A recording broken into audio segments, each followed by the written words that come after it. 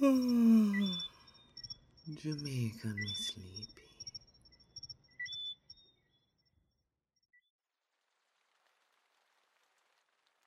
Hello, little one. Tonight's story is The Tale of Benjamin Bunny. One morning, a little rabbit sat on a bank. He pricked his ears and listened to the treat, trot of a pony. A carriage was coming along the road. It was driven by Mr. McGregor, and beside him sat Mrs. McGregor in her best bonnet.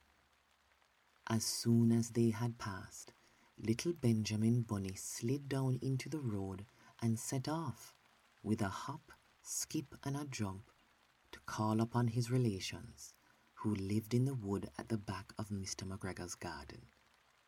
That wood was full of rabbit holes, and in the neatest, sandiest hole of all, cousins, Flopsy, Mopsy, Cottontail, and Peter.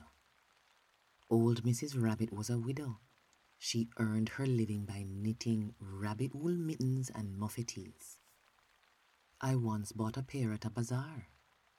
She also sold herbs and rosemary tea and rabbit tobacco, which is what we call lavender. Little Benjamin did not very much want to see his aunt. He came round the back of the fir tree and nearly tumbled upon top of his cousin, Peter.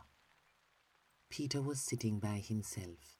He looked poorly and was dressed in a red cotton pocket handkerchief. "Peter," said little Benjamin in a whisper, "who has got your clothes?" Peter replied, "The scarecrow in Mr. McGregor's garden," and described how he had been chased about the garden and had dropped his shoes and coat. Little Benjamin sat down beside his cousin and assured him that Mr. McGregor had gone out in a carriage, and Mrs. McGregor also, and certainly for the day, because she was wearing her best bonnet. Peter said he hoped that it would rain. At this point, old Mrs. Rabbit's voice was heard inside the rabbit hole, calling, "Cottontail, Cottontail, fetch some more chamomile." Peter said he thought he might feel better if he went for a walk. They went away hand in hand and got up on the flat top of the wall at the bottom of the wood. From here they looked down into Mr. McGregor's garden. Peter's coat and shoes were plainly to be seen upon the scarecrow, topped with an old tam of Mr. McGregor's. Little Benjamin said, "It spoils people's clothes to squeeze under a gate. The proper way to get in is to climb down a pear tree." Peter fell down head first, but it was of no consequence, as the bed below was newly raked and quite soft. It had been sown with lettuces. They left a great many odd little footmarks all over the bed, especially little Benjamin, who was wearing clogs. Little Benjamin said that the first thing to be done was to get back Peter's clothes, in order that they might be able to use the pocket handkerchief.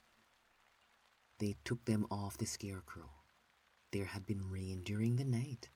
There was water in the shoes, and the coat was somewhat shrunk. Benjamin tried on the tam, but it was too big for him. Then he suggested that they should fill the pocket handkerchief with onions, as a little present for his aunt. Peter did not seem to be enjoying himself. He kept hearing noises. Benjamin, on the contrary, was perfectly at home and ate a lettuce leaf. He said that he was in the habit of coming to the garden with his father to get lettuces for their Sunday dinner. The name of little Benjamin's papa was old Mr. Benjamin Bunny. The lettuces certainly were very fine. Peter did not eat anything. He said he should like to go home. Presently, he dropped half the onions. Little Benjamin said that it was not possible to get back up the pear tree with a load of vegetables. He led the way boldly towards the other end of the garden. They went along a little walk on planks under a sunny red brick wall. The mice sat on their doorsteps cracking cherry stones. They winked at Peter Rabbit and little Benjamin Bunny. Presently, Peter let the pocket handkerchief go again. They got amongst flower pots and frames and tubs. Peter heard noises worse than ever. His eyes were as big as lollipops. He was a step or two in front of his cousin when he suddenly stopped. This is what those little rabbits saw round the corner. Little Benjamin took one look, and then, in half a minute less than no time, he hid himself and Peter and the onions underneath a large basket. The cat got up and stretched herself, and came and sniffed at the basket. Perhaps she liked the smell of onions. Anyway, she sat down upon the top of the basket. She sat there for 5 hours. I cannot draw you a picture of Peter and Benjamin underneath the basket, because it was quite dark, and because the smell of onions was fearful. It made Peter Rabbit and little Benjamin cry. The sun got round behind the wood, and it was quite late in the afternoon, but still the cat sat upon the basket.